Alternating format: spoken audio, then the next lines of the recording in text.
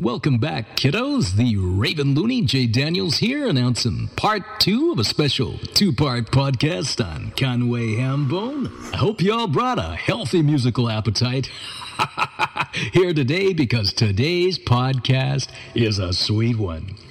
It's like a big old musical chocolate bar, composed of all things Conway Hambone. You want to take a bite? You know you want to. Conway Hambone's music is highly addictive.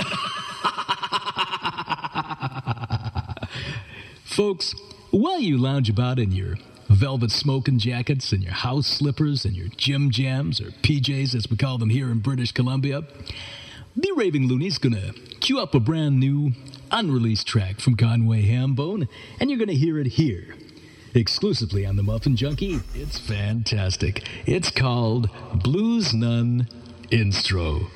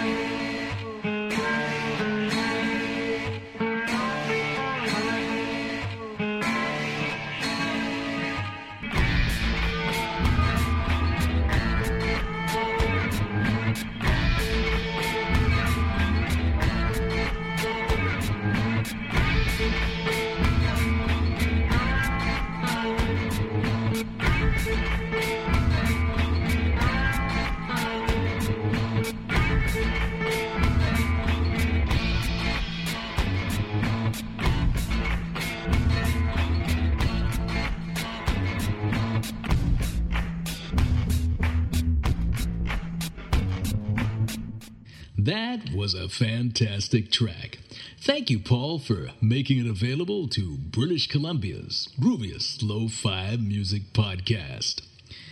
Right now, I'm going to grab a new tape out of the box of tapes that represent my week with Conway Hambone over in the United Kingdom, my investigative podcast journalist adventure, if you will, in an attempt to get to the bottom of the truth of what the band was about. As you will no doubt know if you've listened to part 1 of this podcast, which I know 99.9 of you have.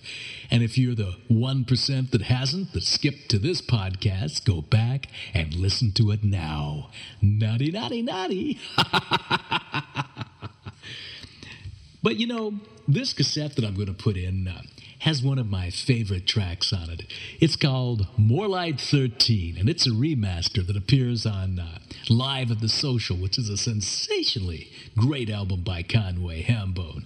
Let's hear Paul talk about it right now, and then we'll hear the track, and then afterwards we'll hear James Afford comment on the track. I just gotta say, Paul, that Live at the Social by Conway Hambone is stellar. It has 9 solid tracks on it, all of them great stuff. In particular, one song that I really dig is More Light 13, a remaster that you did for Live at the Social. What could you tell us about this track, Paul? Daylight, or More Light 13, as it's become recently known. The latest version is a remix or a sort of remaster. I've got a tape with the London Pride sessions written on the side of the case. And it used to be a Sunday afternoon thing where there was nothing flashy. It wasn't sponsored by the London Pride or anything, or Fuller's or anything like that. Lisa would just turn up with a bottle of London Pride with Rob, her brother, sitting on the back of her motorbike, and I'd have a bottle of London Pride, and we'd just sort of have a drink and have a Sunday afternoon jam. And that track came about, I think it was a friend of ours at the time, Marie, who just came up with the line, "Daylight, I am dreaming, daylight is never ending, daylight is like a dream to me," that went over and over and over. This funky drummer beat that we'd nicked off of James, that he was messing around with a Pop Will Eat Itself track, and they'd nicked the beat off of James Brown, and so we nicked the beat back off of them, and that was the days before sampling, and I just had a double-deck tape recorder, and you would play the drum break, which probably lasted about 4 bars, and then just release the pause button and keep joining it together until you had enough that you could actually play along to. And that's probably still in existence somewhere on my dying 4-track somewhere in the corner here. And then it went a bit further. It went a bit further on. A year or so later, we started incorporating it into our live Sally's Hat, and it was a staple song of that set for many years.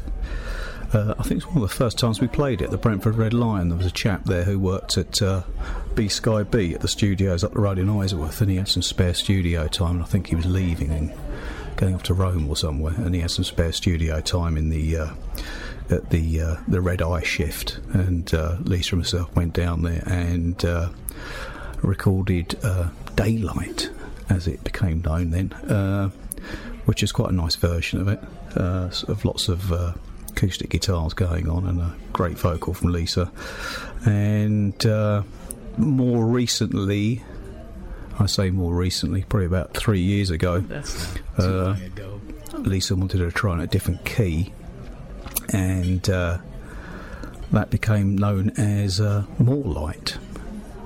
Yeah, we had the lyric, the hook line, I went round and round, daylight, I'm dreaming, etc, etc, and obviously I'd written some more lyrics, and it sort of expanded on it over the years. And I see it now more as a track. Listening to it, I was trying to get a sort of feel to it of that track from the musical Hair from the 70s. Is it Dawning of the Age of Aquarius and Where's the Sunshine, etc, etc. It's got some fantastic bass playing on it. The bass is going all over the place, and it's got that sort of like building sort of chorus thing that goes on. And I could always imagine it as a track in a sort of hair hippie 70s type sort of musical thing. And I think when I re-recorded it, I wanted it to I imagine at the time I wanted it to sound a bit like the sort of the Monkees, as I do with a lot of my tracks, where you've got an acoustic guitar going along. I wanted it to sound like I'm a Believer or something like that, or Last Train to Clarksville. I think I'm quite lucky in the Conway Hambone setup is having a singer who can really sing, and sometimes you can tend to just overlook that and take it for granted that Lisa's got like a fantastic voice, and she comes around and just like really nails it most of the time, and in particular with that track. And in fact, actually that track sat around for quite a few months before I actually got round to do anything with it, because I just got so used to hearing that track all the time, and it became almost a little bit tired after a while. And I think I got into some Tubular Bell samples, not as in Mike Oldfield and 3 slightly out of tune ocarinas, but as in a Tubular Bell. Putting those on it sort of lifted it, and a nice sort of cheap keyboard sound. Again, a car boot sale find. That's little great. Casio. Yeah, the keyboard on that was a Casio PT20. Suited me, not being a keyboard player, where to the left hand side you've got all the one touch chords marked out, and even bigger boon on this, you could hold down a button and get minors and minor sevenths and sharps, etc, and whack that through valve amplification, compress the shit out of it, put it through a Leslie speaker effect, and you've got quite a big organ. Wouldn't that be nice? You've got quite a nice keyboard sound. Yeah, so that track doesn't fit any particular genre. It's quite hard to pigeonhole that. It's not a soul track. It's not a northern soul track. It's not a blues track. It's sort of folky. It's just got I think just a great hook line that sort of crosses over in many different languages. That's probably the most popular Conway Hambone track to date. Lots and lots of downloads of that. Solid, for sure. Can't see himself ever re-recording it again. We still play it live all the time because it's a breeze to play and it sounds great. I've got this version of it on Jamendo, which check it out, the listeners. I put up and then was never sort of entirely happy with it. It was extremely loud.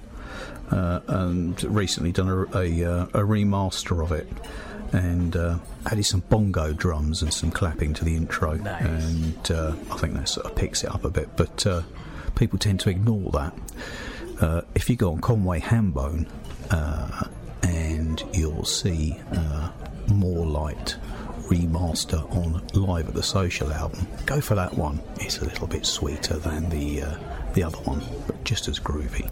I get the feeling that if you like this track, you probably wear sandals and you like your muesli. I may be wrong, but don't let that put you off. Here is More Light 13, remaster from Live at the Social album.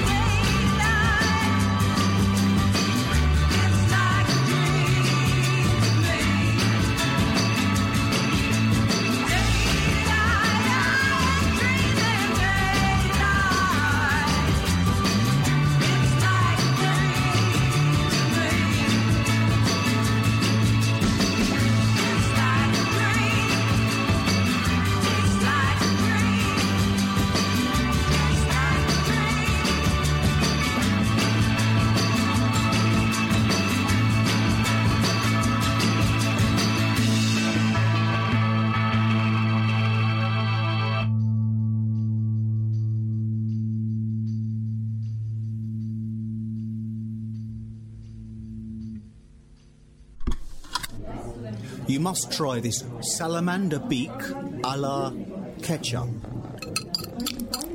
Whoa, Paul. Just a little bit, okay? Of that, yeah. Nothing quite says classic English breakfast like salamander beak.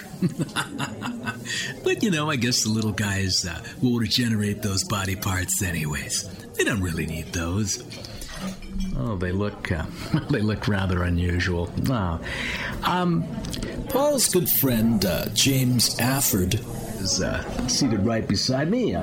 James, in Canada, we really don't eat salamander beaks too much. Well, the regular populace anyway. Could you do me a favor and tell me if this is very palatable? Would you mind trying it out? Here we go. Why don't you have some salamander beak? What do you think of this, James?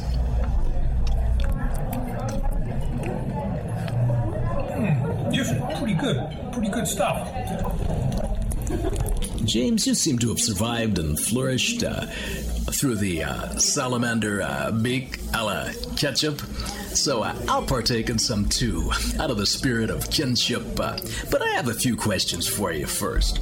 Now, you're an old friend of Paul's, and you encouraged him to put his music online in the early MP3 days. You are also a gentleman with impeccable taste in music, so I'm told by Paul. You introduced him to the Nuggets Garage Collection and Acid House. Could you talk a little bit now about how you and Paul met and about your early musical collaborations? Could you fill us in on all the details now, James? Anyway, I met Paul many years ago through a mutual friend, I think, when he was working at the National Archives over in Kew. We used to drink regularly on a Friday night together. I enjoyed listening to a lot of Paul's early stuff, Growling Dogs Nash. He was one of the first guys I knew who had a reel-to-reel recorder and was actually knocking up some pretty good multi-track stuff in the early days. We used to jam regularly at this National Archives. Had a band called the Dive Bar Band, which was more an excuse, I think, for drinking subsidised cheap beer and chicken korma for £1, I seem to remember. The rehearsal place was free to use, and we had many weekends we spent there making music. We could jam for hours, just playing the same notes, same 4 notes for half an hour or so before we get bored. We'd all be swapping around instruments and generally making mischief for ourselves. James, let's do something really cool. Why don't we talk about the track More Like Daylight by Conway, Hambone? Now, Paul tells me that you were pivotal in the formation of the song. It was, in fact, based around a loop sample that you were working with from James Brown. How was it when your two styles came together, yours and Paul? How did it mesh? Do you remember these early musical collaborations? Paul and I used to share a house together. He had an analog studio over one side of the first floor in his bedroom, and I had a digital studio, PC-based. I used to chop up lots of samples, and occasionally we just get together and mash all this stuff together to make a cacophony. And that's how I seem to remember that track came about. Paul would always have people coming round with didgeridoo players, bongo players, kazoo players coming round to jam with him. And I tend to be on my own in my little studio chopping up stuff because I have got absolutely no talent whatsoever for playing music.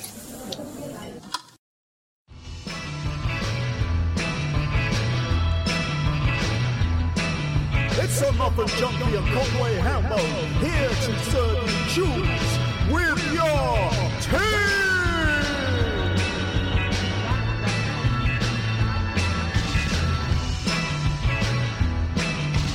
The Muffin Junkie!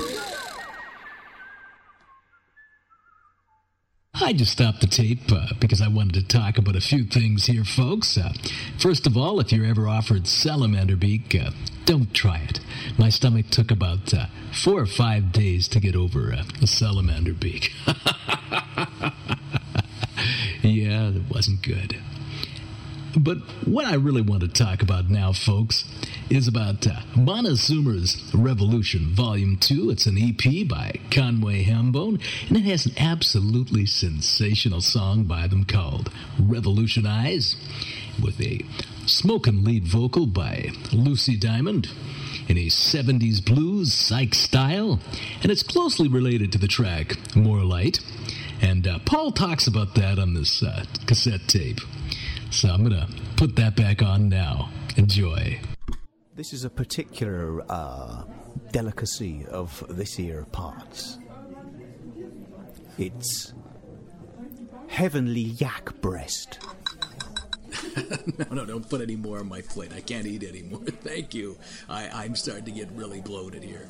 Oh, sorry. We're back on again? Yeah. Paul, you have a fantastic EP with 3 songs on it called Little Montezuma's Revolution, Volume 2.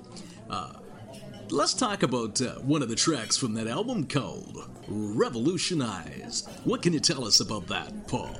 Yeah, revolutionize. That's a grand statement, isn't it? How the lyrics to that came about. I think I wanted to follow up More Light and Daylight with something equally as hair and dawning of the age of Aquarius vibes. It might have well been the summer, so I might have had a pot of muesli and my sandals on. The riff came about. I bought one of those loop station thingies that I haven't really mastered yet. You see these people on YouTube who are a real whiz at these things. They start with a shaky egg going, they put that down, and then they pick up a bass and pluck a few notes, and then they pick up a duck. No, they don't pluck it. They pick up a guitar, and they get these amazing build-up of tracks going, and then do harmonies and bits and pieces. I don't think I'll ever be entering into the Boss Loop Station Championships in Las Vegas. But I got this riff together on that with just sort of sitting down thinking of the summer, and had this down in the house and was messing around with it and came up with the guitar riff, 2-part guitar riff, and then brought it back down here, and then sort of started building it up to a track. It's in fact just the same 3 chords all the way through, and then it's got that little break in it, the bridge bit, which sounds of a bit of a nod to the Rolling Stones. Rifferage, Keith Rifferage, yeah. And then the bass line is just the same bass line going round and round and chopped up. Always interested to see if you can make songs out of 3 chords and then break it up and build it up along. Yeah, this is one of my favourite tracks, actually. I quite like the way this one came out. It's got Leon playing a snare drum on it, just a snare drum on its own. I got him to... it's got a few different snare drum things going on it. Start getting a bit technical again. There's a process called reamping, which I found quite interesting. Whereas if you've got a drum machine and you've just got like a mechanical snare drum going along, you can stick it back through an amplifier and then reamp it with a microphone by sticking a snare drum on top of the amplifier, and the snare drum that goes through the drum machine comes back out the amplifier and rattles the snare on the snare drum, and it's got a bit of that going on it. And also Leon overdubbed another snare drum. Can't have too many snare drums. Might end up sounding like Carnival Collective if you get too many of them going along, which is no bad thing. And what else we got? I really like Lisa's vocals on this. When it comes into I think it's the 2nd or 3rd verse, it really things start hotting up, and I think she's got some really great sort of almost Aretha-esque overtones going on in this. And Revolution Eyes. Revolutionize. Could be a sort of chain of stores, possibly, for selling spectacles. I might have to get the copyright on that. Revolutionize.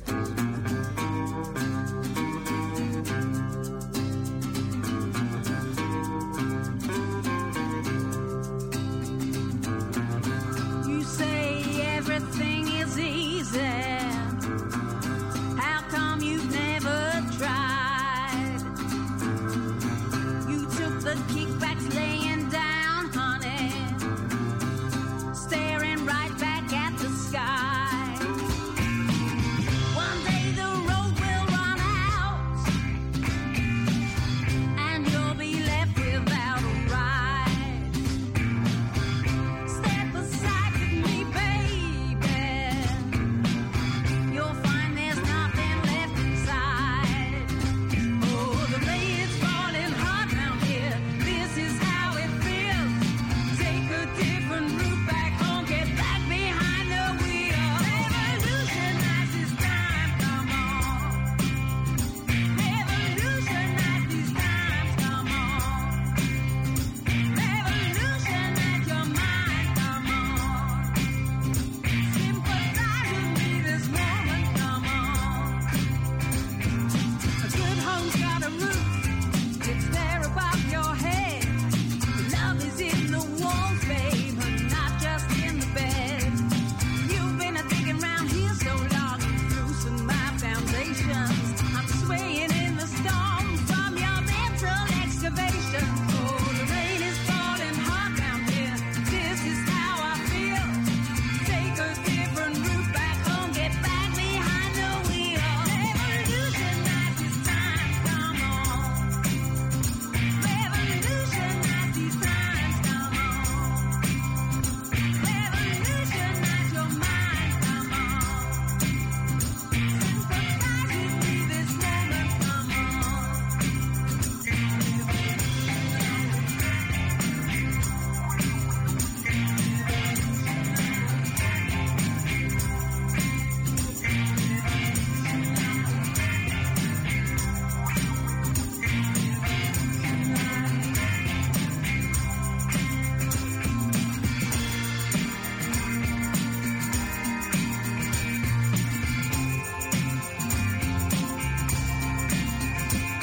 I'll see and believe in the things that come undone.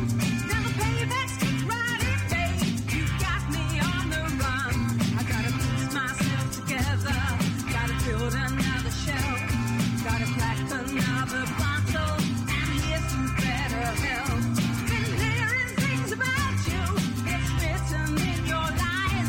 When I look right in the mirror, getting older, getting wise. The light that shines upon us is the light that shows the way. On the road into the future, there comes a better day. Rain is falling hard round here. This is how I feel. Take a different route back home. Get back behind the wheel. Revolutionize this time, come on. Revolutionize these times, come on. Revolutionize your mind, come on. Sympathize with me this moment, come on. Revolutionize these times, come on. Revolutionize these times, come on. Revolutionize your mind, come on.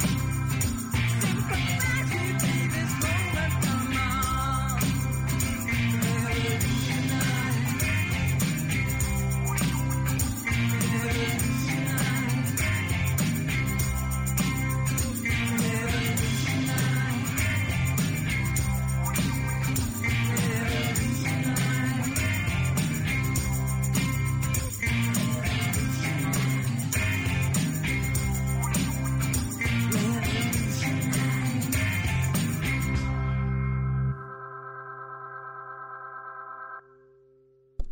Welcome back, kiddos, and thank you for joining the Raving Loony here today and listening to part 2 of this very special 2-part podcast, A Week with Conway Hambone.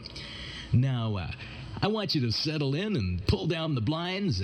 You don't want any interruptions. Will you take in the musical gold of Conway Hambone? Lock the doors. Maybe take the phone off the hook or put it on call forward and ignore that annoying neighbor that keeps hammering on the door wanting to borrow something. You're busy. You're listening to Conway Hambone. And besides that, maybe you're walking around in your gold lame Speedo and your wife's heels. Can't a guy get any privacy? But that's a whole different kettle of fish, and a story we'll save for another day. Now I'm going to rummage again through this box of tapes. I'm looking for a particular cassette tape that has a great interview with a gentleman called Matt Kubik. This track I'm going to play for you from Conway Hambone from their Volume 1 EP is called Specterizer, and it features Matt on lead vocals. And once I find that, we'll hear the interview with Matt Kubik. Shine a light on the pieces of my heart, where the splinters and shards of red, the surgeon's hands, befitting the circumstance, and I know all that's black, don't put those pieces back, throw away the stone that is taken home, and I will be home.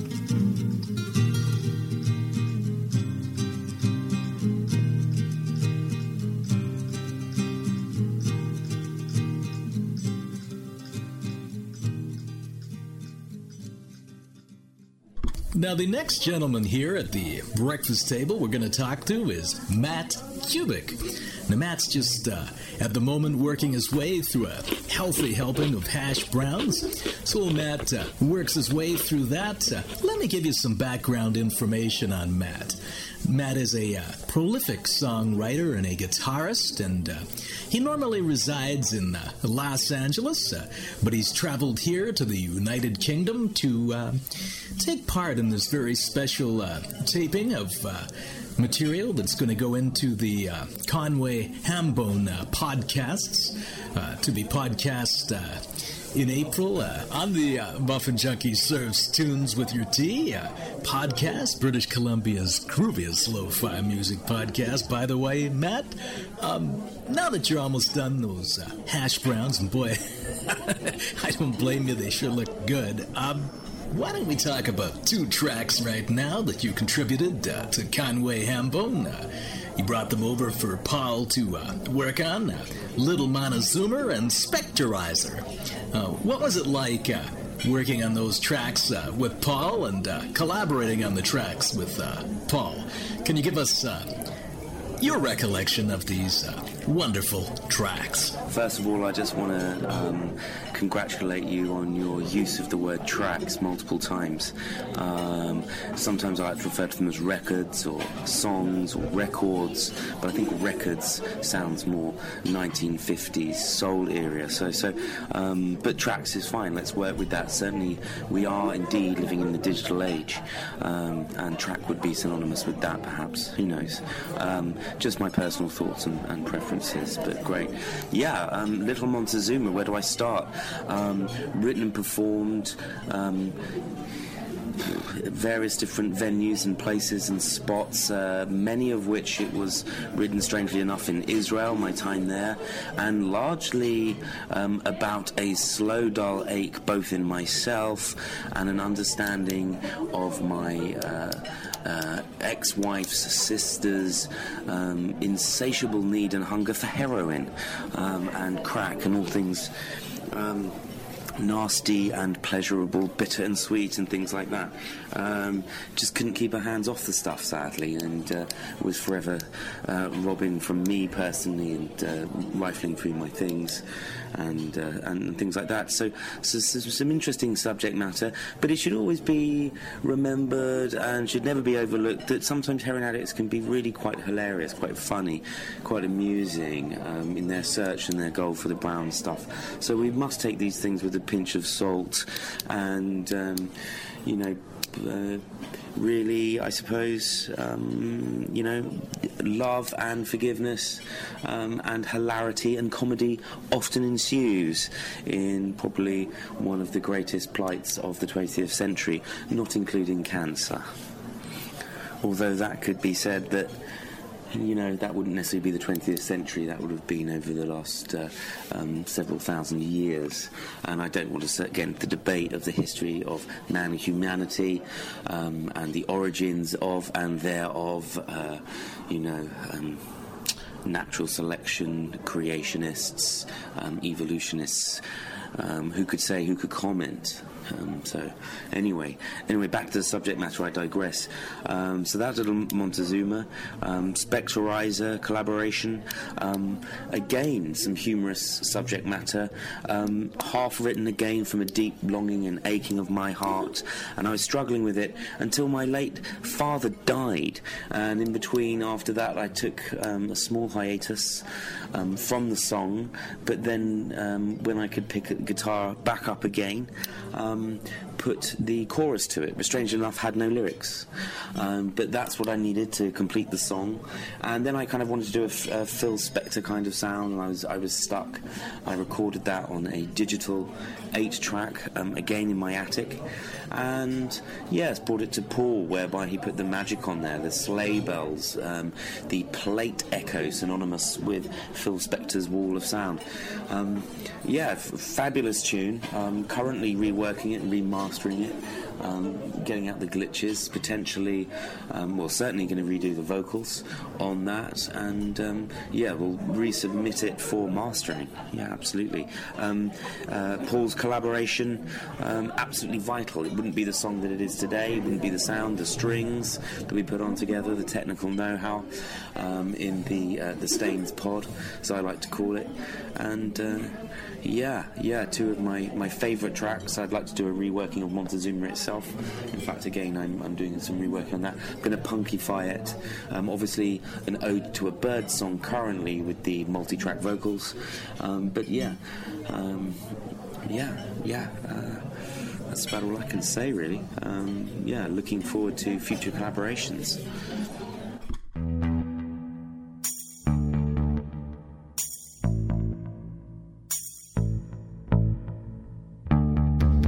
It comes and it goes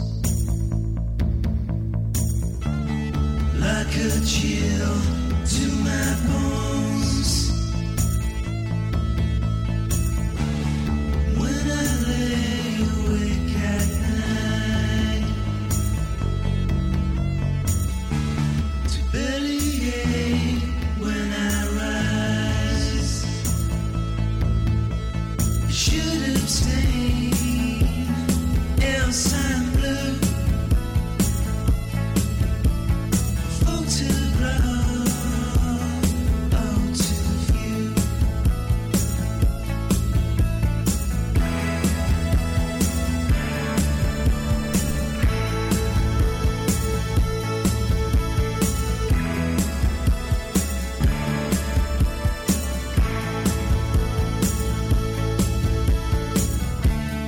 Like cold steel to touch. Ever since we went Dutch, alive on space. Ever since we left, should have stayed, else I'm blue. Photograph out of view.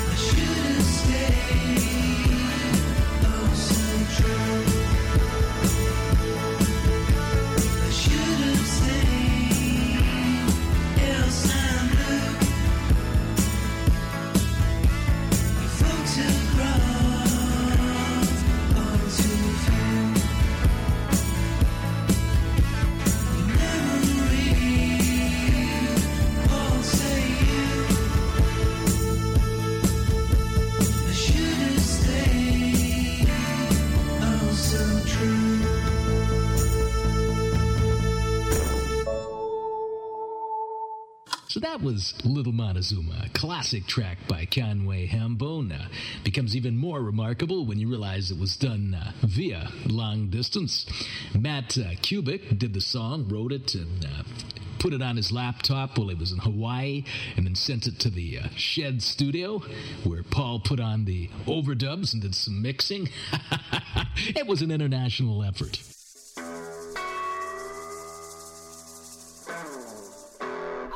Conway Rambo, and I love old rock and roll.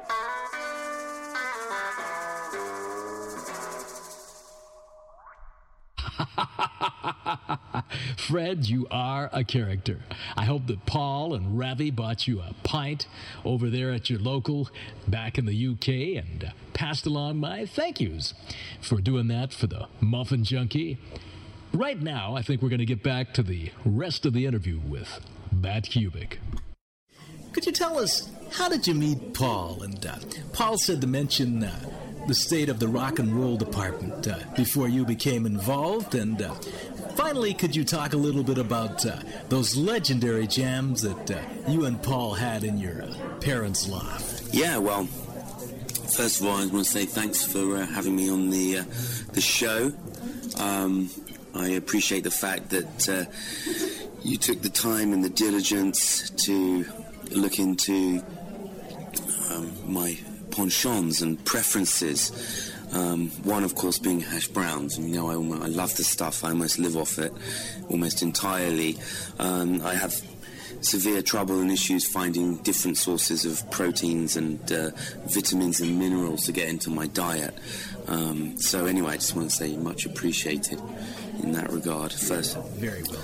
Yeah, and secondly, I mean, where do you start when history is being made? Songs in the air, just floating around. We're all completely unaware of their presence, and then just the genius in ourselves and corporate genius or genii, just there, ready to pick out a song out of the air and put it together. And a lot of that, did start the rock and roll department back in 1997, under the care of Dave Nivet, I believe, who was our boss, who was a very timid man. I believe he's dead now, sadly. Strange. Hopefully not, through to the rock and roll or the pressure of genius in his care. Who would know? And sadly, we can't interview him anymore. But back in 1997, Western Geophysical in Hounslow, technically Isleworth, whereby, probably as far as I'm aware, the only place you could still smoke indoors in a corporate office. So that was really the thing I was most excited about. And of course, the days of pretending to do work behind closed doors, pretending to stick paper together to make pads with logos of Western Geophysical on there could have been rock and roll department. Why not? So very, very good time of great songwriting and prolific ideas, and listening to Greater London radio. I particularly remember the first time I heard the song Going the Distance by Cake, with a blatant Jimmy Page ripoff. And also, what was the other one? Gil Scott Heron, The Revolution Will Not Be Terrorized, which, of course, continued to be a great source of inspiration in my life, perhaps Paul's even.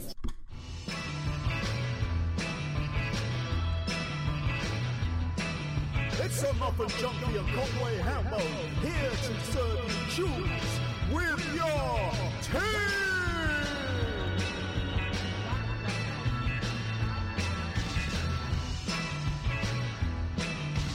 The Muffin Junkie.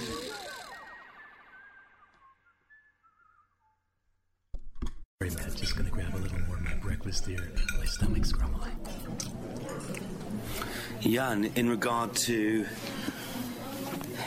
my parents' attic, my loft, the third floor of Broome Cottage in Woodham in Surrey. Just a great time. Drum kit in the ensuite bathroom area, I believe. a shower room for a microphone booth, a terrible place to record, really, in hindsight, to tape 4 tracks put together to try and bounce track to track to make as many tracks as possible before we could really ever get our hands on digital recording back then. Gareth Williams, strange individual, I believe he works for the BBC now, on drums. Maximilian Fletcher, strange little man, slept with my ex-girlfriend, and I put him out to exile for several years, but we've made up our differences. It was a bit like, you know, Patti Smith, George Harrison, and Eric Clapton, of course. It became very awkward. Although I think I was a little less forgiving than George Harrison ultimately, but we got back on the right track in the end. That being said, then there was Adam Barrett, who went completely mad after one too many acid tabs several years prior to us actually jamming, strangely enough, all that's suspected, and not to be confused with Syd Barrett of Pink Floyd, 2 completely different people of the same genius, or genii, which is a word that I've used twice today and obviously isn't a real word. But yeah, interesting times. Paul was there with his, I would call, orgasmic, esoteric, ethereal sounds on the guitar, which he would achieve through multiple guitar pedals and things of that nature. Very experimental time indeed. I would certainly call it our bohemian days. Let's put it that way. Oh, kiddos, I got a special treat for you now. No, it's not extra rashers of bacon. Conway Hambone's gonna take you on a instrumental trip. This is a rare, unreleased track called Jabberwocky.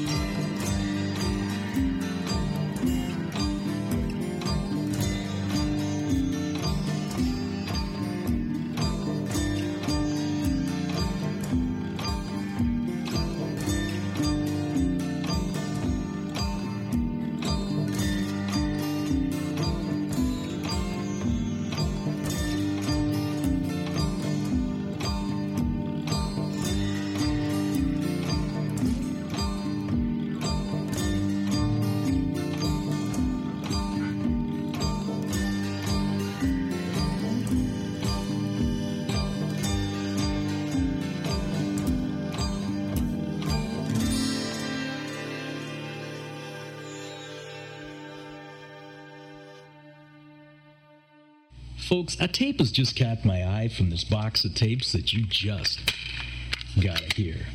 It's got some fantastic stuff on it.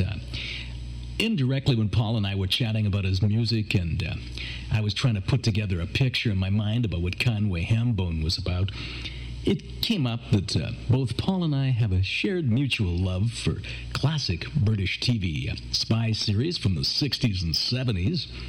And Paul, in fact, has a tune that's going to be on this tape that's going to blow you away. It is worthy of a John Barry score. If you closed your eyes, you wouldn't know it wasn't John Barry. When I heard it played for the first time, I thought, two folders are coming on the screen in red and blue, but instead of it saying Danny Wilde and Brent Sinclair, it would say Jay Daniels and Paul Worsley. And in my mind, I imagine me driving a red Ferrari, Dyno 246, and Paul in his yellow Aston Martin DBS V8. Oh, folks, it's fun to dream. Let's hear the tape and the track that I'm talking about from Paul Worsley and Conway Hambone right now. Hang on, Paul, we're back on. Now, folks, well, Paul and I took a break and the tape recorder was off, and we had our breakfast. We had a casual conversation about our mutual love of the classic British spy and espionage series. We talked a little about Department S, featuring Peter Wingard as Jason King and all his mustache and perm glory. That was a great series. And, of course, Patrick McGowan as John Drake and Danger Man. And then we finished up by talking about classic episodes of The Baron, starring an American actor, Steve Forrest, as John Mannering.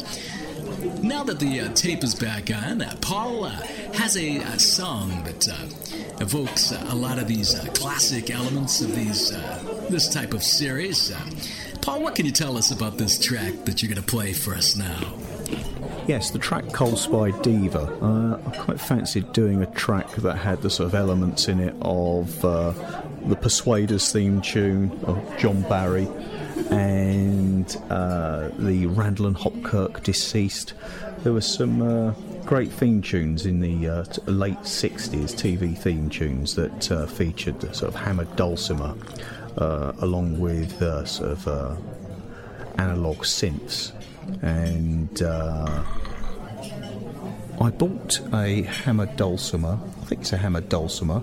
There was a shop called Hawkins Bazaar. Might still be around, but they sold some great sort of toy / proper instruments, of which I've got a couple. I've got an accordion, and I've got this. It's either a zither or a hammered dulcimer. I'm never too sure what they are. Auto harps, all in that sort of family. You can pluck them and strike them, and a bit like ducks, really. No, shut up. Yeah, you can. This one I played with some teaspoons actually. Again, and then sampled up some of the good bits and pieced it together and added a. It's not actually a synth. It's a bass guitar going through a sort of synth effect to give it that sort of squelchy bass sound. But yeah, I quite like the way it came out.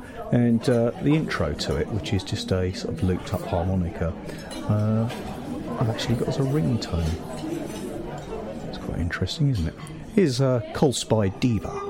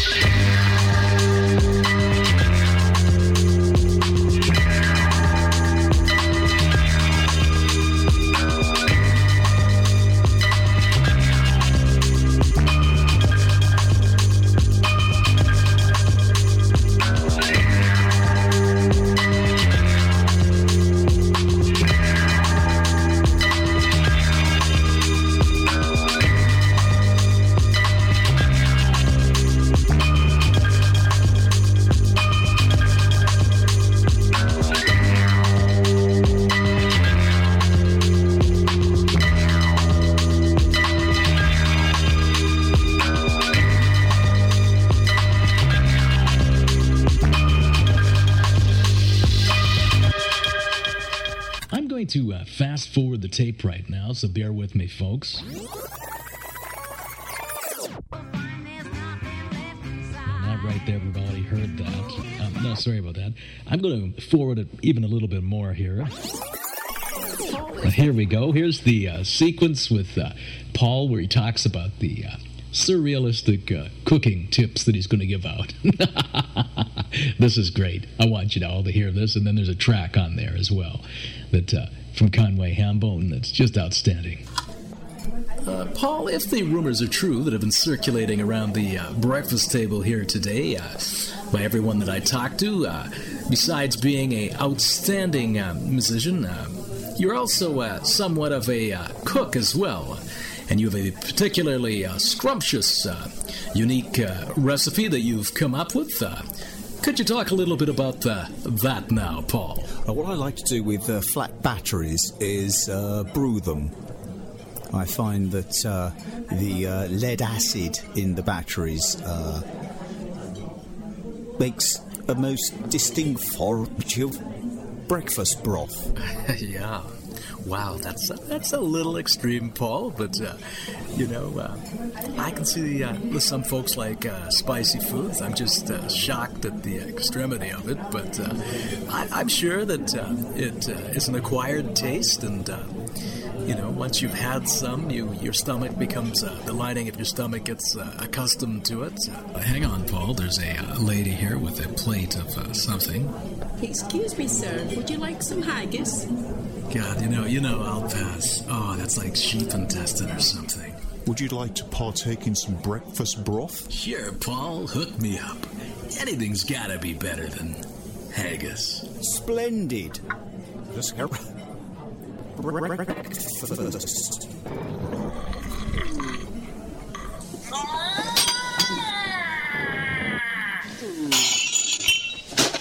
You must try this greased duck beak. Quail biscuits. Stop. This is getting absurd. Jay, get up off the floor. Scottish waitress, get out. 10 kilograms of onions, please.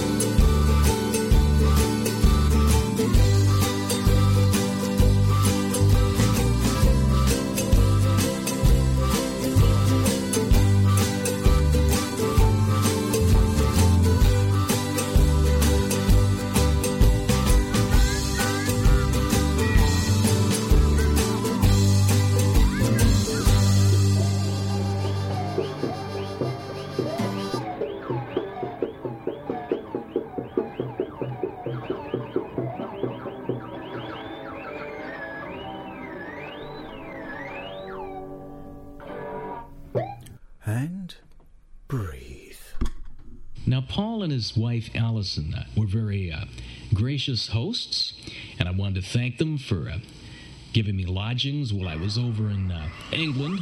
And despite the fact that they made me cut acres and acres of their property when I lost the Theremin challenge, they withheld my passport until I did so.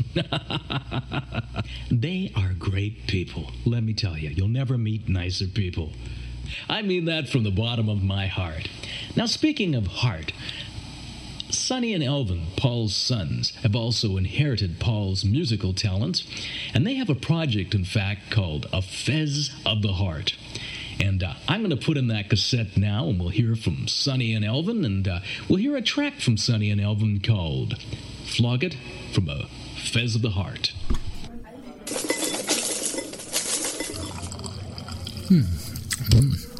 Well, that's quite good. Make a great breakfast cereal here in the UK. I got my mouthful here, folks. Paul, could you ask these two fine young gentlemen beside you, your sons Alvin and Sonny, about their work with you on a project called A Fez of the Heart, and the track that they did called Flog It. Oh, and here's some jelly babies and some penguins for later for the boys. Don't tell Allison that I gave them the sweets. Silence is golden. Elvin. I was the one who started it. Have a sweet. You can't have one until you answer your question. Right, tell us all about A Fez of the Heart. I play in it the ukulele, and I wrote the tunes to it. What tunes have you written? Fez of the Heart. A Fez of the Heart.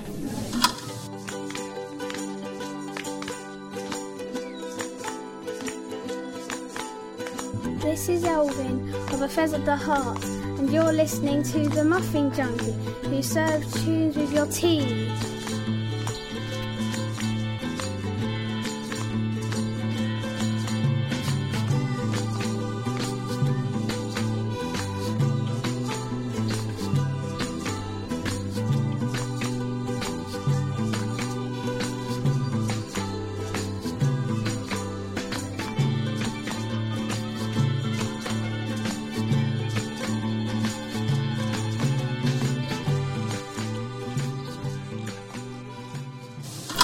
Sonny, what did you have to do with Fez of the Heart? In the Fez of the Heart, I had to do the kazoo and the drumming.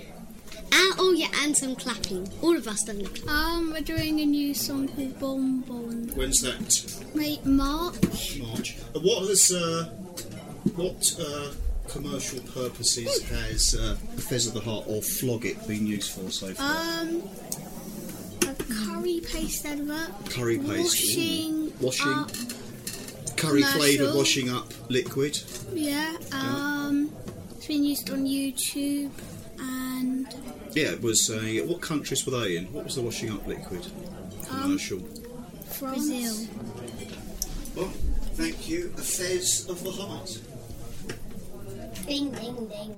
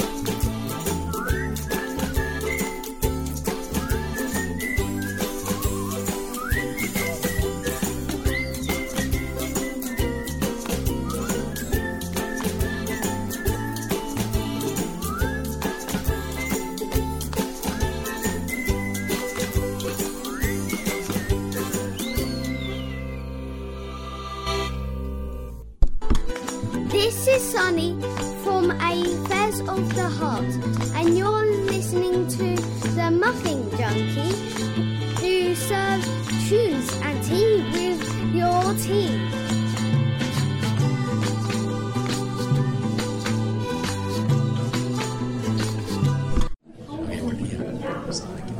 Paul and I were talking about some strange distortions in the space-time continuum that seem to be, anomalies here in the shed. And just general quantum physics talk. You know, the usual stuff people do over.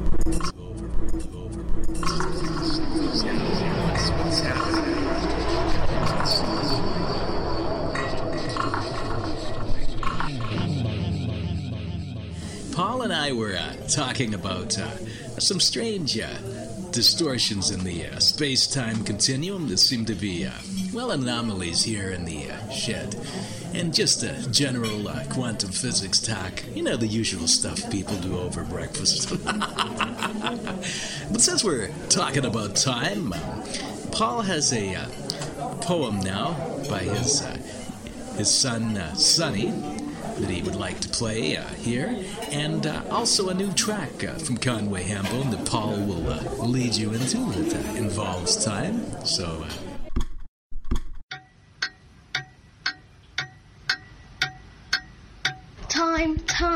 Time runs out. Time goes. Time runs out. Time goes. I've got a little bunny on my head. I call him Small Fred. He runs up and down every day like a little laughing hay. I time him then, I time him now. I time him when I'm laughing at my eyebrow. Time runs out. Time goes. Time runs out. I've got a little bunny called Fred. That's a bit of improvised 8-year-old's poetry I found on a Zoom recorder lying around a house, and you find out what goes on, ticking away in a child's mind. I'm sure he won't thank me for playing this. I don't think he knows he's even recorded it. But now it's going out worldwide. This leads us in a nice segue into a brand new track called Ticking Away. Stop the clocks, as a man once said.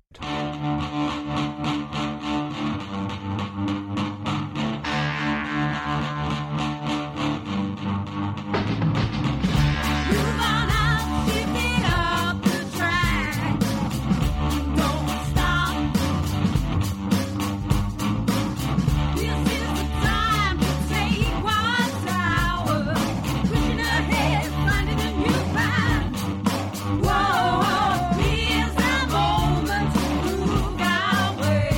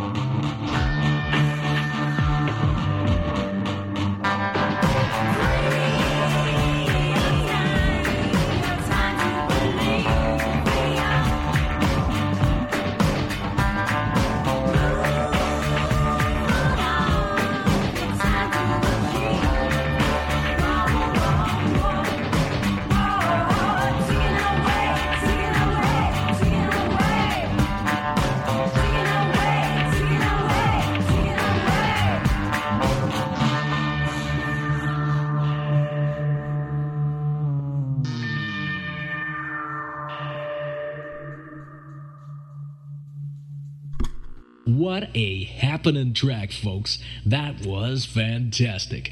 Conway Hambone has some amazing new material.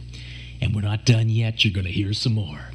But before I play another brand new stellar track by Conway Hambone, you're going to hear from Conway Hambone's drummer, the percussionist, Mr. Leon Smith on this tape.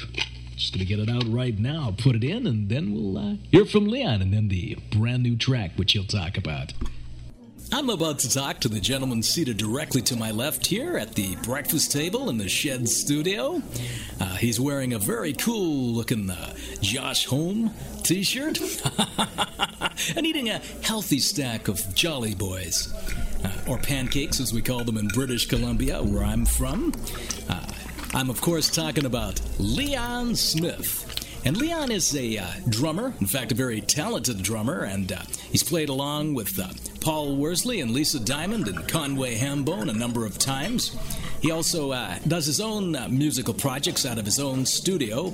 I'm going to talk to him now. It looks like he's finished up his Jolly Boys. Good morning, Leon. Good morning, Jay. Leon, could you talk a little bit now about how you met Paul Worsley and came to work with Paul musically in the Shed studio, and just how did you go from doing the drums, which you're exceptional at, to excelling at vocals and being on a vocal track with Paul? Could you talk about that right now? I first met Paul a long time ago whilst playing drums in a band with Robin and Ravi.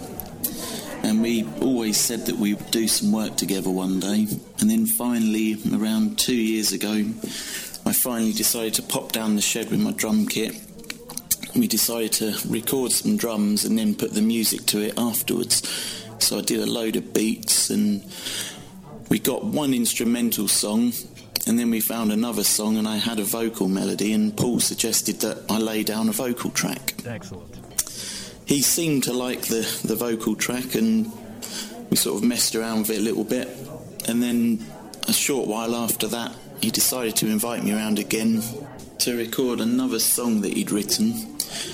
He pressed play on the computer, disappeared out of the room to make a cup of tea.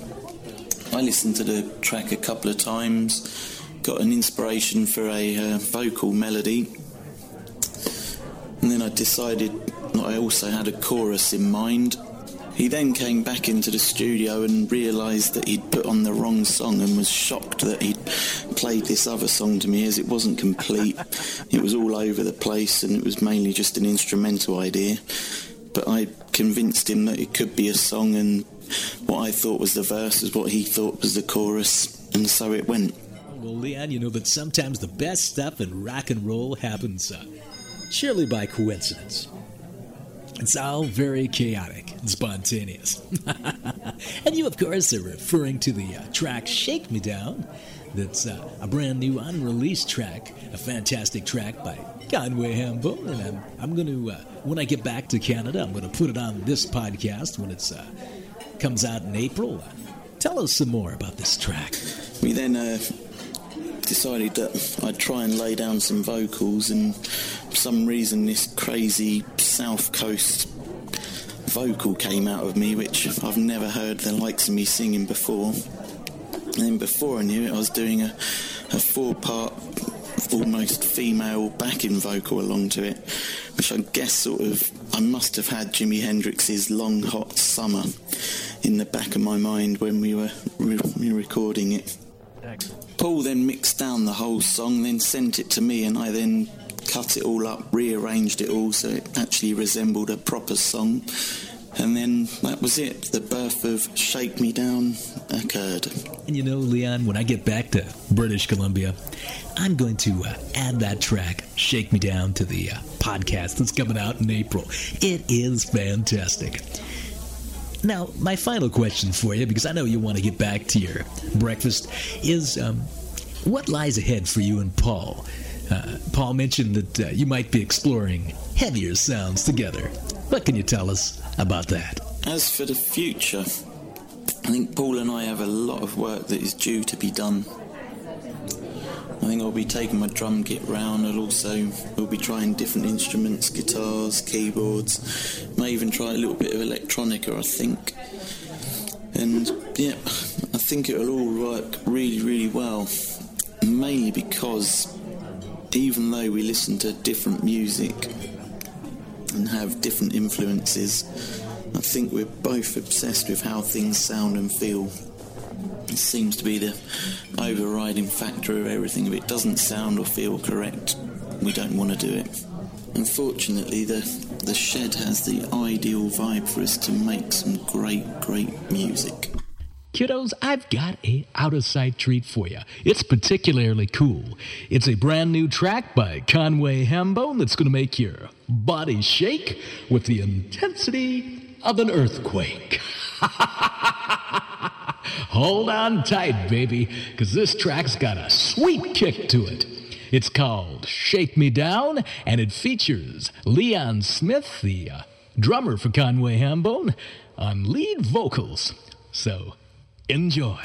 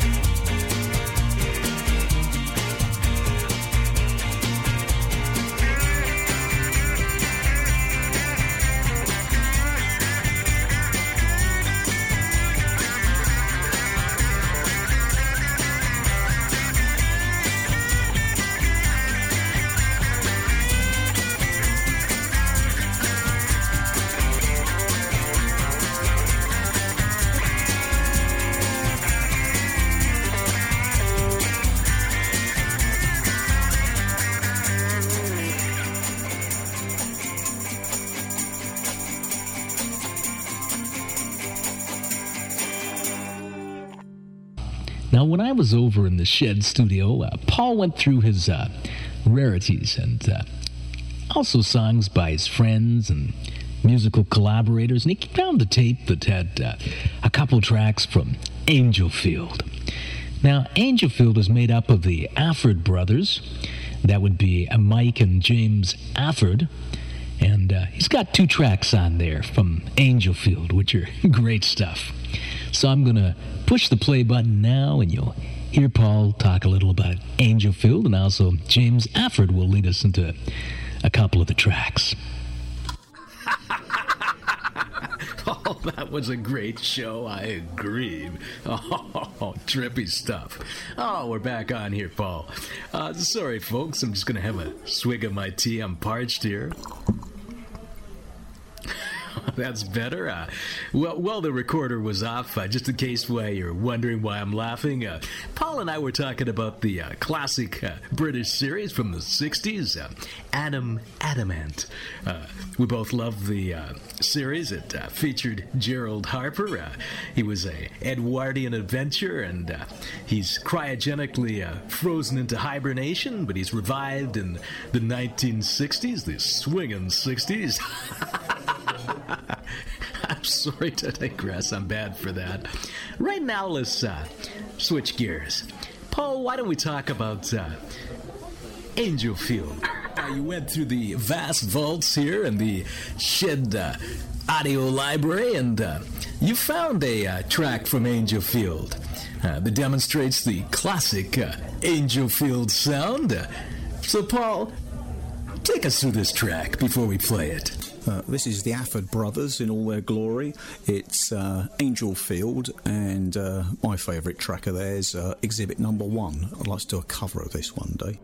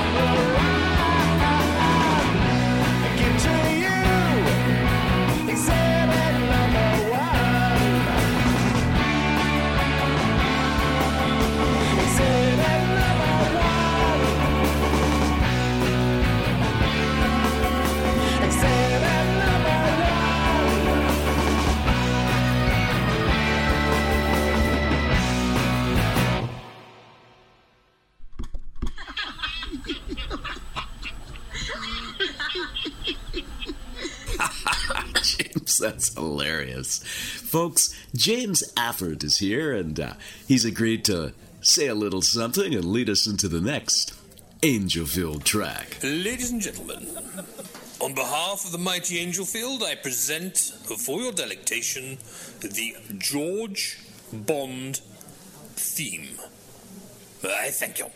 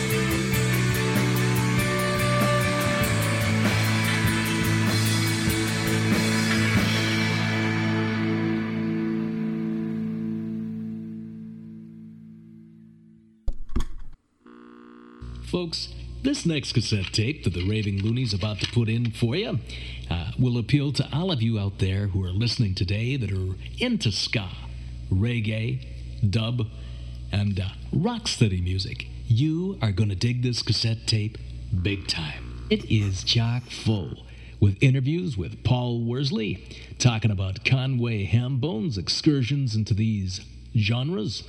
And there's lots and lots of musical tracks by Conway Hambone, all in these styles. So why don't you chillax in your PJs on the couch as you hang out with the Raving Looney and Conway Hambone, and perhaps your old pal, Mary Jane. Let's hear the tape right now.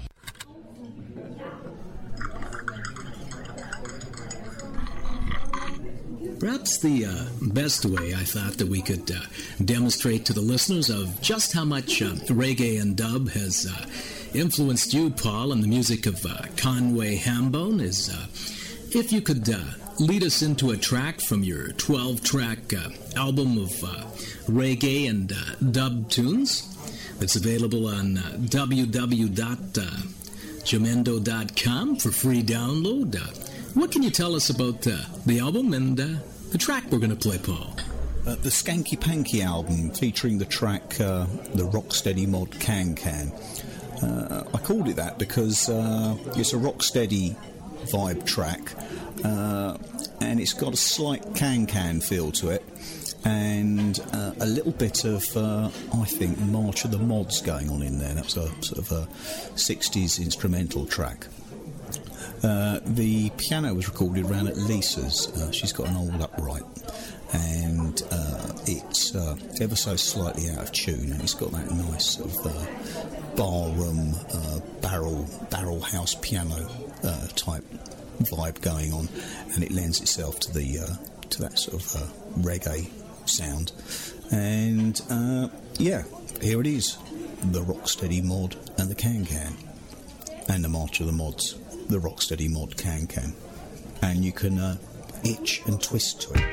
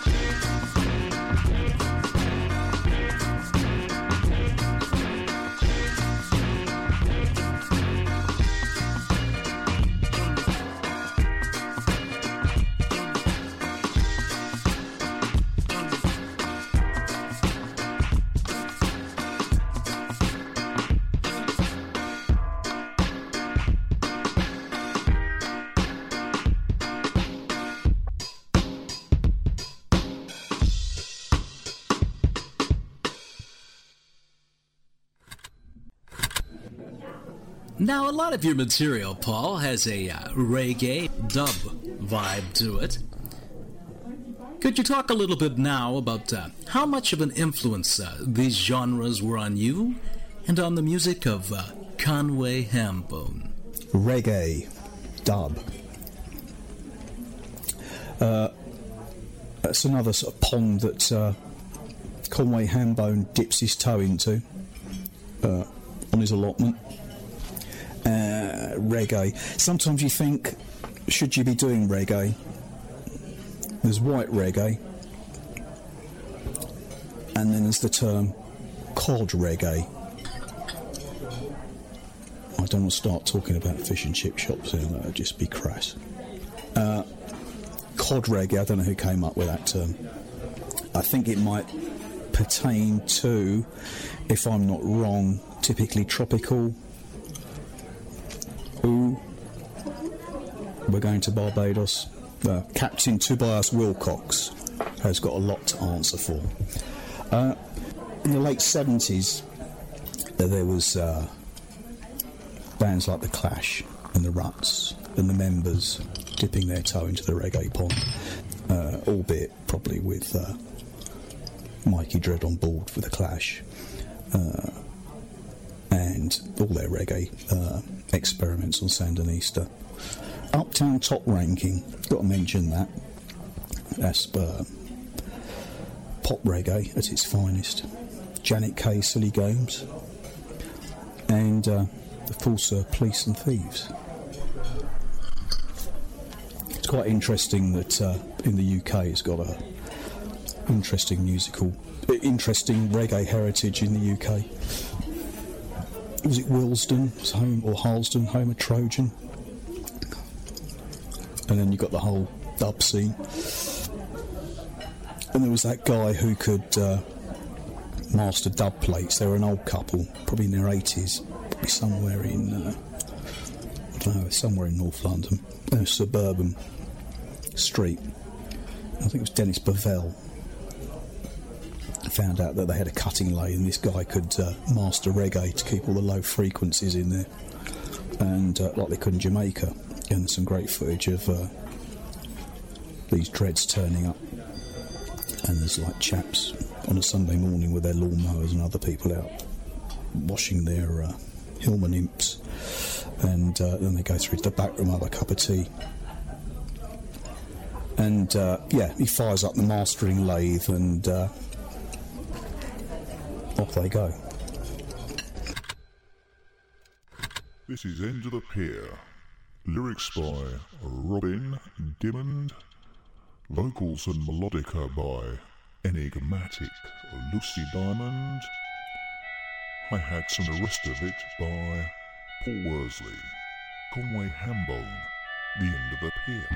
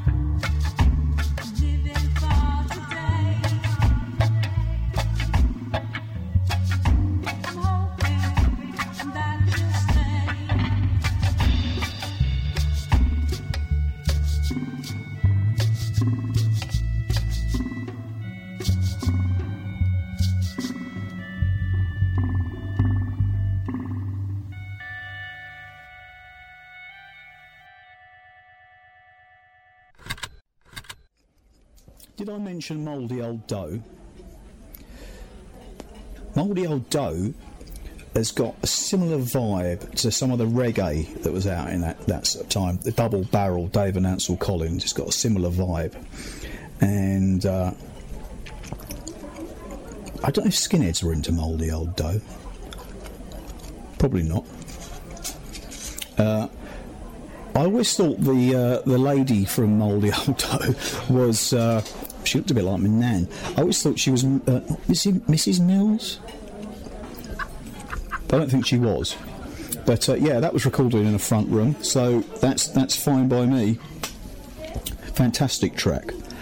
When I used to watch Top of the Pops, well, I'm from that era where music was just, you know, a whole universe of stuff. You know, you could watch Top of the Pops, there'd be Lieutenant Pigeon on there, T-Rex, the Scaffolds doing Lily the Pink, Clive Dunn doing Grandad. I don't know if Clive Dunn his Grandad, it's not very nice. St Winifred's School Choir, the Vandervalk theme tune, and a big influence on myself as a guitar player. For some reason, it's far off, it's out there, but it's always been in the back of my mind if I pick up a guitar. I don't know the guy's name. I think I might have met him. I met his brother. Went to school with his brother's band called Hudson Ford or the Straubs, and they were a big part in me wanting to play an acoustic guitar. I'm a union man. I've always referred to that as like boonging music, where it's boonging, boom. We've got a kick drum, and it's like someone banging a kick drum, and the guitar almost playing this sort of skanky thing on the offbeat, and boom, we go. And my nan had a lodger, Scottish guy, what's his name? Alistair, and he had one of those Woolworths cassette decks, little keyboard cassette decks, and I remember going into his bedroom and hitting play on that, and Pick Up the Pieces by the Straubs, who I think were Hudson Ford, came on, and just rewinding that back and playing. I was taken to Woolworths on my 8th birthday, and I was bought an acoustic guitar, which I have demoed, or I'm going to demo. And I came out with an acoustic guitar, a copy of not Clive Dunn. I came out with an acoustic guitar, a copy of Get Down by Gilbert O'Sullivan, and 20th Century Boy by T-Rex. Yeah, and then took the guitar to school for my first guitar lesson. Yeah, guitar lessons at school were interesting. This guitar I got from Woolworths, the audition one, was meant to be a classical guitar, so it's meant to be strung up with plastic strings. This one had metal ones, and I also had a plectrum with it. It came with a plectrum. So, as you had in those days at the school concert, probably about 25 kids strumming guitars, 25 kids playing recorders, one chap playing a bongo drum, and a nun conducting from the front. And I remember playing my guitar, I think it was La Cucaracha, and I had a plectrum, so what happened was you could hear the guitar, and I remember being shot this look from this nun, just steely blue eyes, as she walked up to me and confiscated my plectrum from me, and we looked around at all the other children with their big water blisters on their thumbs. I never got my plectrum back, but I did improvise with a Yahtzee counter for a few weeks after that. Yeah, that worked quite well. And then there's the whole backstory with that guitar. Yeah, and then when I went to secondary school, they didn't recognise guitar as a bona fide instrument. It wasn't in the orchestra, so no guitars in the orchestra. And I didn't play the guitar from when I was from 11 up to the age of around 14, 15 again, and I sort of picked it up bits and pieces. Every time I'd hear Hudson Ford on the radio doing I'm a Union Man, or Steelers Wheel doing Stuck in the Middle with You, I might be sort of encouraged to go and pick it up and try and emulate the sounds I heard. I'm still trying to make sense out of my musical influences.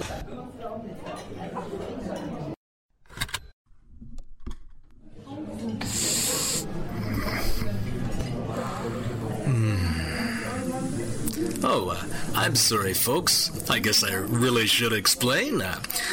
I was just using my medically prescribed inhaler. I suffer from asthma, and it's flared up again on me here at the breakfast table. So if you'll all excuse me for that brief digression, but I feel much better now. My lungs are better. Are you going to eat all of that there, Paul? I'll have some of that. Well, thank you. But right now, Paul, why don't you talk about this next reggae-based track that you're going to cue up, and so let's get to that. This one features more out-of-tune piano in a parlour. It's called Road to Brentford. It's influenced by a cream egg incident on the top of a 267 bus on the way home from school in 1976. I believe Brentford Road is where Studio One, the famous reggae studio in Jamaica, was. There's a link to reggae.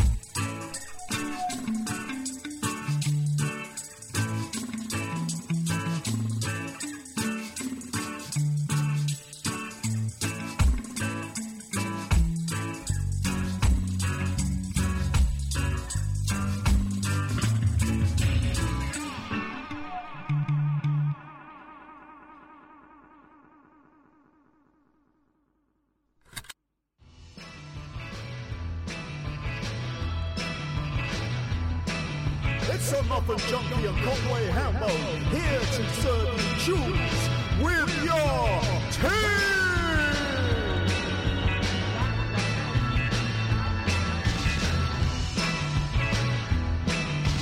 The Muffin Junkee! Folks, here's a tasty audio treat for you, some audio candy by Conway Hambone. It's a brand new, unreleased track called Crumblin'. And remember, you heard it first here on the Muffin Junkee, and thank you, Paul, for making it available to our podcast. Paul is going to talk about it when I hit the button here on the recorder, and you'll hear on the cassette tape. Paul will lead us in, and then we'll hear the track. Crumblin' by Conway Hambone. I'm out of breath mints here. Damn it.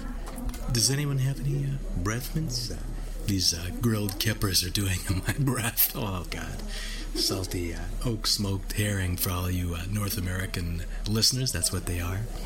Anyways, let's get back on topic here, now that we've hit the record button, and I'll start now. Right now, folks, Paul is a relatively new track here from Lucy Diamond, a.k.a. Lisa Diamond of Conway Hambone fame, a fantastic vocalist. And she has a song that she wrote, co-wrote with a musical friend of hers, and Paul is going to tell you about it. And it's about unusual subject matter, the topic of the song, but Paul will get into that, and I'll go to the next table and just see if they have any mints, because wow, that's powerful. This is a great song. This is Crumblin', written by Lisa and Lady Jane Stevenson there in Brighton. Hello, Jane.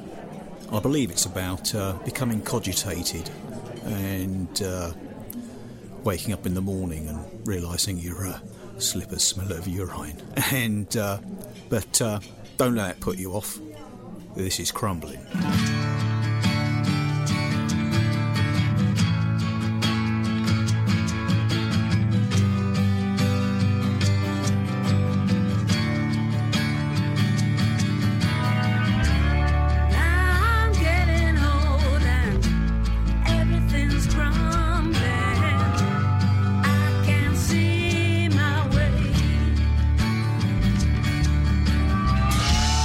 You're a figment of my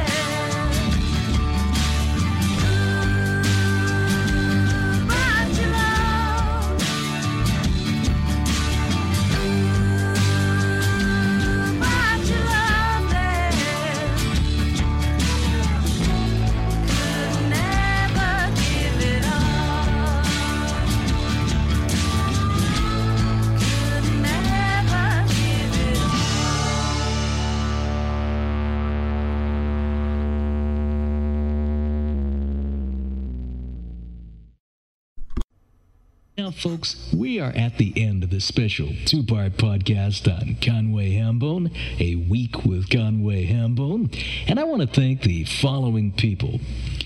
First and foremost, Paul Worsley for taking the hours upon hours of time to do interviews with me on these cassette tapes while I was over in England. And thank you, Paul, for providing all the rare and unreleased and new tracks that you allowed us to play exclusively on the Muffin Junkie. And thank you for allowing me access into the mysterious Shed Studio and giving us new insights into Conway Hambone. And of course, Paul, thank you for creating the new Glambone theme for the Muffin Junkie. I love it. Very T-Rex. I also wanted to thank Allison Worsley for her hospitality. Paul's wife, of course, as I was over in England. And thank you, Sonny and Elvin, collectively known as the Fez of the Heart. And they're also Paul's sons. Thank you guys for the great interviews. And I look forward to hearing your new track, Bon Bon, when that comes out. And of course, no thank you would be complete without mentioning Lisa Diamond and Leon Smith, also of Conway Hambone. And thank you, Matt Kubik and Mike Afford and James Afford. And of course, Lady Jane Stevenson. Now, folks, I had so much fun over there in England. There was so much material, so much left on the cassette tapes. I have a blockbuster announcement for you. I have decided the Muffin Junkie is going to have a third podcast about Conway Hambone. We didn't even scratch the surface yet, baby. They are deep cats and kitties. There's so much more. They have an experimental side that's going to blow your mind. And we're going to get into that on that third podcast, which will take place, as I said, 2 or 3 weeks from now. And it will be called From the Sublime to the Ridiculous. Folks, in order to lead us out, I'm going to hit the play button, and you're going to hear on this cassette Paul talking briefly about sampling, and then we'll hear an amazing track by Conway Hambone called Herbert Fontaine. Have a fantastic weekend, everybody, and thanks for listening to British Columbia's grooviest lo-fi music podcast and this special 2-part podcast on Conway Hambone. And be sure to look for the third podcast on Conway Hambone coming soon. Take care, everyone. Sampling. What tracks of mine have involved sampling? Well, some of them have sampling in and some of them don't. Like I said, if I record a track, I'm feeling particularly lazy and I can't be able to play it over and over, I'll chuck it in the sampler, and then once you get it in the sampler, I've got an old hardware sampler that's probably about 15, 20 years old now. It's a Yamaha sampler, if anyone's interested. It's an SU700, and it's a big metal box with lots of buttons on it. And it's got almost like tape transport controls. It's a fantastic sampler, but it's a shit sequencer.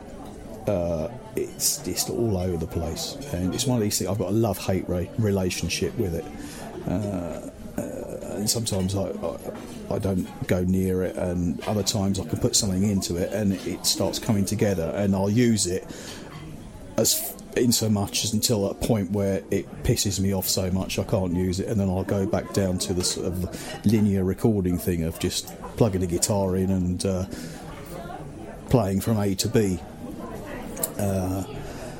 I tend to have my recording process, if there is a process, is I don't tend to work on one track. If I'm working on one track, I'll work on the track so long as it's interesting me and it's got a vibe going to it. But I try to have.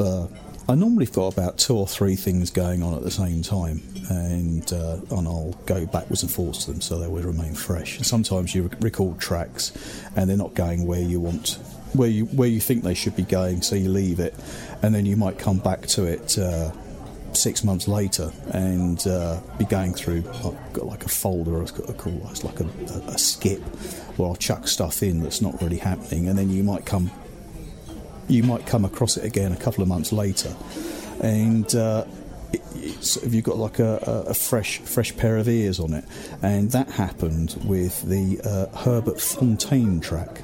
That was a track that had sampling and live playing in it. I had the guitar riff and recorded that, and then that got put in the skip folder, and then was revisited about 6 months later, and had this ocarina bought for me for Father's Day, and haven't been able to master the ocarina, but what I did was played loads of ocarina over this track, and then sampled off bits of it, and then you can probably tell that if someone's not actually playing an ocarina from A to B. Wild Thing's got a fantastic ocarina break in it, where you'd probably stick a guitar solo. There's this whistling instrument going on in the middle of Wild Thing, and that's the ocarina going in that, which sounds like really, really funky. Herbert Fontaine was a play on words of the sweet Sherbet Fountain. I was shopping in a supermarket, and they'd brought out sherbet fountains again. If you take the S of a sherbet, you get Herbert, and if you pronounce fountain as Fontaine, hey presto, you've got Herbert Fontaine. Stick an ocarina for Father's Day over the top of it, or in it, or over it, and then you've got the track Herbert Fontaine. I think Herbert Fontaine. Actually, for a while, I think there was one day last year where I went from Conway Hambone to Herbert Fontaine, and I changed the name. I think it was on Jamendo, where I've got most of my stuff. I changed the name from Conway Hambone to Herbert Fontaine, and then the next day changed it back to Conway Hambone again. I don't know why, but I'd like a T-shirt with Herbert Fontaine on it, done in the Sherbet Fountain sort of typeface. Maybe Mike could knock up some of those. He's quite good at coming up with ideas for T-shirts. Could possibly ask him about that. Here's Herbert Fontaine.